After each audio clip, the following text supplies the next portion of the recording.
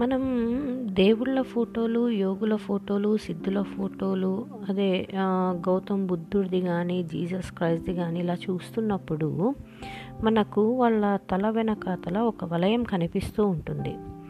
ఒక కాంతి వలయం. దీనినే మనం ఆరా అని అంటాం. ఈ ఆరా అనేది ఏమిటి అని చూసినప్పుడు ఇది ఒక శక్తి. ఆల్బర్ట్ ఐన్స్టీన్ సిద్ధాంతం ప్రకారం చెప్పాలంటే, జనరల్ రిలేటివిటీ గురించి చెప్పాలంటే E=mc² అంటారు. ఈ విశ్వంలో ప్రతిదీ కూడా శక్తి, ఎనర్జీ, అదే పదార్థంగా మారుతూ ఉంటుంది.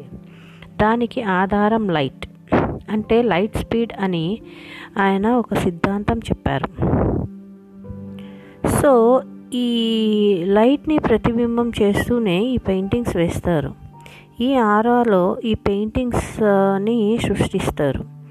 వీళ్ళల్లో ఈ దైవత్వం ఉంటుంది, అలాగే ఎక్స్ట్రాడినరీ పవర్ ఉంటుంది అని చెప్పడానికి వీళ్ళు 1939లో Samuel Davidovich Kirlian అనే శాస్త్రవేత్త ఏం చేశారంటే, ఈయన ఒక పరికరాన్ని సృష్టించారు. ఈ పరికరం ఒక వ్యక్తి ముందు పెట్టినప్పుడు ఏమవుతుందంటే, అతని బాడీలో టెంపరేచర్ ఏమాత్రం పెరిగినా కూడా ఈ కెమెరా అన్నది దానిని ఐడెంటిఫై చేసేస్తుంది. అంటే అతని చుట్టూ ఒక వలయం అనేది సృష్టించబడుతుంది. అంటే అది ఆల్రెడీ ఉన్నదే, ఈ కెమెరా ద్వారా అది మనకు కనిపిస్తుంది అన్నమాట. సో దీనినే మనం కిర్లియన్ ఫోటోగ్రఫీ అని పేరు పెట్టుకున్నాం. సో ఒకసారి ఏం చేశారంటే, గీజా పిరమిడ్ దగ్గర ఈ కెమెరా పెట్టినప్పుడు అర్ధరాత్రి ఈ గీజా పిరమిడ్ చుట్టూ ఒక వలయం ఏర్పడింది. ఇది నేరుగా ఓరియన్ కాన్స్టలేషన్ వైపు వెళుతుంది. అంటే ఈ గీజా పిరమిడ్ చుట్టూ ఉన్న ఆరా ఓరియన్ కాన్స్టలేషన్ వైపు వెళుతుంది. అది అల్ నీలం అనే ఒక నక్షత్రంని సూచిస్తుంది. ఈ కిర్లియన్ కెమెరా పెట్టడం వలననే వీరు దీనిని కనుగొన్నారు. అల్ నీలం అంటే ఏంటి? ఈసా, శివుడు. ఇది శివుడిని చూపిస్తూ ఈ పిరమిడ్ అనే నిర్మించారు అని ఈ కిర్లియన్ ఫోటోగ్రఫీ ద్వారా వీళ్ళు తెలుసుకున్నారు. అంటే ఇది మన చుట్టూతా పెట్టినప్పుడు ఒక వలయం అనేది ఏర్పడి ఉంటుంది కదా. ఆ వలయం ఏమిటి అంటే మన శక్తి, మన ఎనర్జీ, మన ప్రతి ఒక్క వ్యక్తిలో ఉండే ఒక ఎనర్జీ సోర్స్ అన్నమాట. ఇది కిర్లియన్ ఫోటోగ్రఫీ ద్వారా, ఈ కిర్లియన్ కెమెరా ద్వారా మనకు కనపడుతుంది. ఇది ఒక ఇన్విజిబుల్ ఎనర్జీ. కొంతమందితో మనం మాట్లాడుతున్నప్పుడు మన ఎనర్జీస్ మ్యాచ్ అయితే వాళ్ళతో మనకు మంచి రిలేషన్స్ ఉంటాయి. అదే కొంతమంది దగ్గర కూర్చున్నప్పుడు ఎప్పుడెప్పుడు వెళ్ళిపోదామా అని అనిపిస్తూ ఉంటుంది మనకు. ఫర్ ఎగ్జాంపుల్, ఇద్దరు వ్యక్తులు కలిసి ఒక బిజినెస్ స్టార్ట్ చేయాలనుకున్నారు అనుకుందాం. బిజినెస్ స్టార్ట్ చేశాక కొన్ని నెలలకి ఆ బిజినెస్ అంతా ఫ్లాప్ అయిపోయి నష్టాలు వచ్చేస్తూ ఉంటాయి. ఎందుకంటే వాళ్ళ ఎనర్జీస్ మ్యాచ్ అవ్వకపోవటం వల్ల అలా జరుగుతుంది. ఈ ఆరా అనేది ఇన్విజిబుల్ అయినప్పటికీ ఇది మన లైఫ్లో మేజర్ రోల్ ప్లే చేస్తుంది. ముఖ్యంగా మ్యారేజెస్లో ఈ కాలంలో ఏం చేస్తున్నారంటే, ఫినాన్షియల్ స్టేటస్ చూసి ఈ రోజుల్లో మ్యారేజెస్ ఫిక్స్ చేసేస్తూ ఉన్నారు. కొన్ని రోజుల తర్వాత ఆ అమ్మాయి అత్తగారింట్లో ఉండలేక వచ్చేస్తూ ఉంటుంది. దానికి ఈ ఆరా మ్యాచ్ కాకపోవటమే కారణం. ఇంకా ఇప్పటి కాలంలో ఒక అమ్మాయి కానీ ఒక అబ్బాయి కానీ జస్ట్ రోడ్లో కనపడితేనో, ఇంకా వాళ్ళ వర్క్ ప్లేస్లో కానీ, రెస్టారెంట్స్లో కానీ ఇలా ఒకరినొకరు చూసుకున్నప్పుడు ఒక ఎక్సైట్మెంట్కి లోనవుతూ ఉంటారు. ఆ అబ్బాయి కానీ అమ్మాయిని కానీ ఒకరినొకరు చూసుకున్నప్పుడు, అబ్బా మాకు నక్షత్రాలు మెరిశాయి, కళ్ళల్లో మెరుపులు వచ్చాయి, ఓషన్ వేవ్స్ నా కాళ్ళకు టచ్ అయినట్టు అనిపించింది, ముత్యాలు రాలినట్టు అనిపించింది, ఆమె చూడగానే నా శరీరం అంతా ఒక స్పార్క్ వచ్చింది, ఇలాంటివన్నీ అనుకొని ఇన్ఫాక్చుయేషన్కి లోనవుతూ ఉంటారు. కానీ ఈ ఆరా మ్యాచ్ కాకపోతే లైఫ్ మటాష్ అయిపోతుంది. అదే అర్థం చేసుకోవాలి. ఇంకా మన టాపిక్లోకి వస్తే, ఇవాళ ఈ ఆరా అంత బాగా పని చేయకపోవటానికి కారణం మెయిన్గా పొల్యూషన్, ఎక్కువగా వెహికల్స్ ఉండటం, ఒక తీవ్రమైన పరిస్థితిలో మనం ఈ నగరాల్లో జీవిస్తూ ఉన్నాం.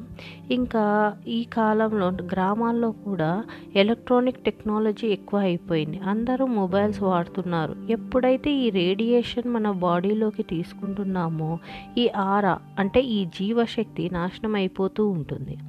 బయట పొల్యూషన్, ఇంట్లో మొబైల్ ఫోన్స్, కంప్యూటర్స్ ముందు కూర్చోవటం వలన ఈ రేడియేషన్ పూర్తిగా తగ్గిపోతుంది. ఈ దీనినే మనం స్కేలార్ వేవ్స్ అని కూడా అంటాము. ఇది మన చుట్టూ ప్రవహిస్తూనే ఉంటుంది. అది బోలెడంత హర్డిల్స్ని గురి అవుతుంది ఈ కాలంలో. దీని ప్రవాహం అనేది రోజు రోజుకి తగ్గిపోతూ ఉంది. ఎందుకు తగ్గిపోతుంది అంటే ఈ మోడర్న్ టెక్నాలజీ వల్లనే అని చెప్పుకోవచ్చు. ఈ ఫోన్ల వల్ల ఈ ఎలక్ట్రానిక్ రేడియేషన్ పవర్తో ఈ స్కేలార్ వేవ్స్ ఆరా కంటే ఎక్కువ ఉంటుంది. సో ఈ రేడియేషన్ వల్ల మన మధ్యలో సఖ్యత ఉండటం లేదు. ప్రతి ఒక్కరూ ఈ ఫోన్లు పట్టుకొని ఉంటారు. సో వీళ్ళ మధ్య ఆరా ఎనర్జీ కూడా ఒకళ్ళ నుంచి ఒకళ్ళకి పాస్ అవ్వటం లేదు ఈ కాలంలో.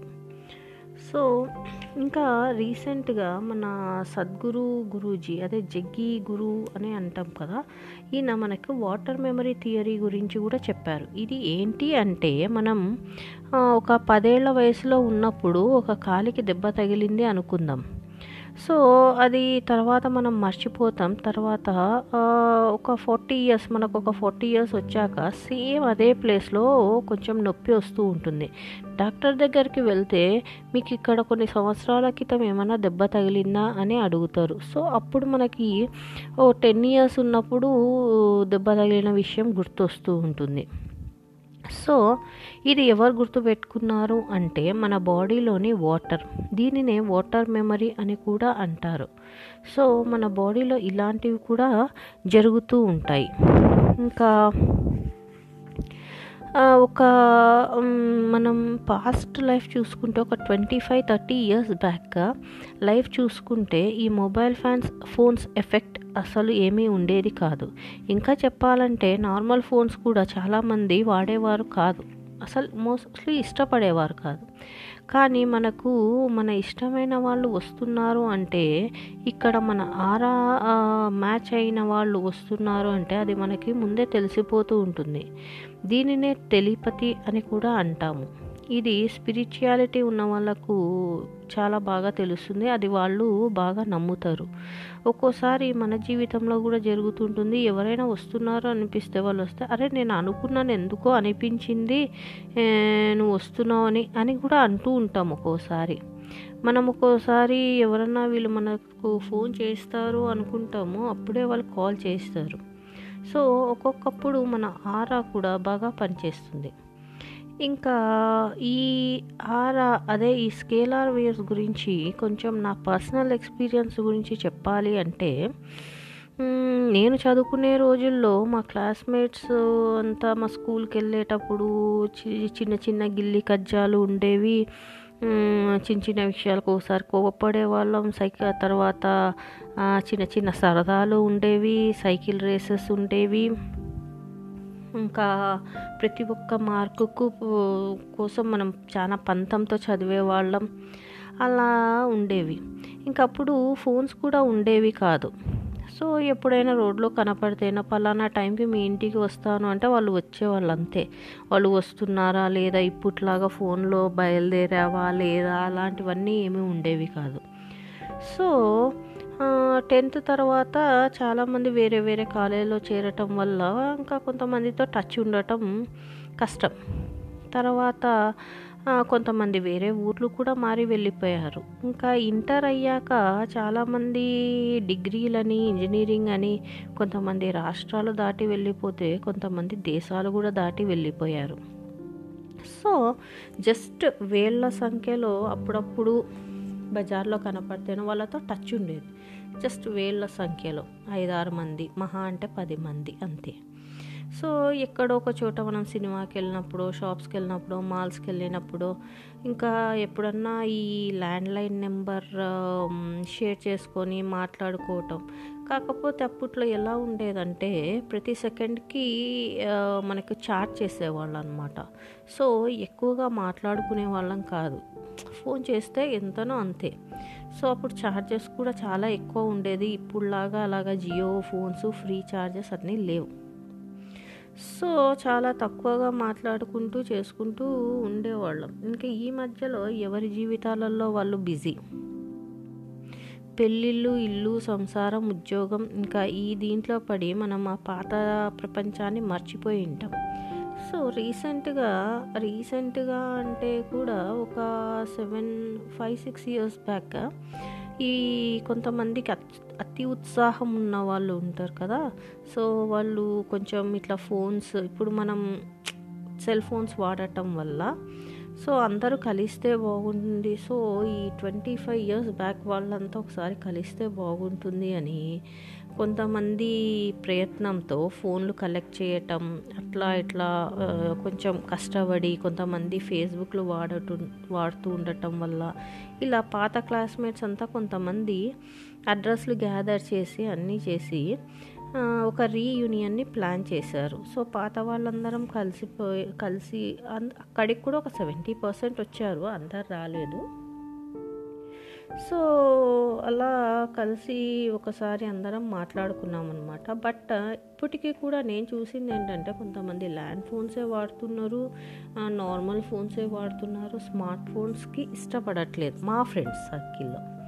సో ఇంకా ఈ రీయూనియన్ జరిగిన తర్వాత కొంతమంది కొంచెం రెగ్యులర్గా అప్పుడప్పుడు ఫోన్లు చేసేవాళ్ళు. ఇప్పుడు ఇంకా అంటే సెల్ ఫోన్స్ వచ్చాయి కాబట్టి. సో కొంతమంది ఇట్లా ఒక దగ్గరే ఉన్న వాళ్ళం, ఒకే ఊర్లో ఉన్న వాళ్ళం, అట్లా మాట్లాడుకునే వాళ్ళం. కొంతమంది ఇక్కడ ఉన్న వాళ్ళు అలా మాట్లాడుతూ చేస్తూ ఇంకా ఒకసారి అల్లంపూర్ గుడికి వెళ్దామా అనుకొని అప్పటికప్పుడు అనుకొని ఒక హాఫ్ డే అలా వెళ్ళి వచ్చి కొంచెం బాగా హ్యాపీగా నడుస్తుంది. సో దీంట్లో ఏమైంది అంటే ఒక క్లాస్మేట్ కొన్ని రోజులు అయిన తర్వాత నేను ఇలా ట్రీట్మెంట్కి వెళ్తున్నాను, మ్యాక్సిమం ఒక 1 monthలో వచ్చేస్తాను అని చెప్పి వెళ్ళి ఇంకా తిరిగి రాలేదన్నమాట. ఇంకా తెలిసింది ఏమిటంటే లుకేమియాతో చనిపోవటం జరిగింది. బట్ నేను ఇప్పటికీ తనని చూస్తాను.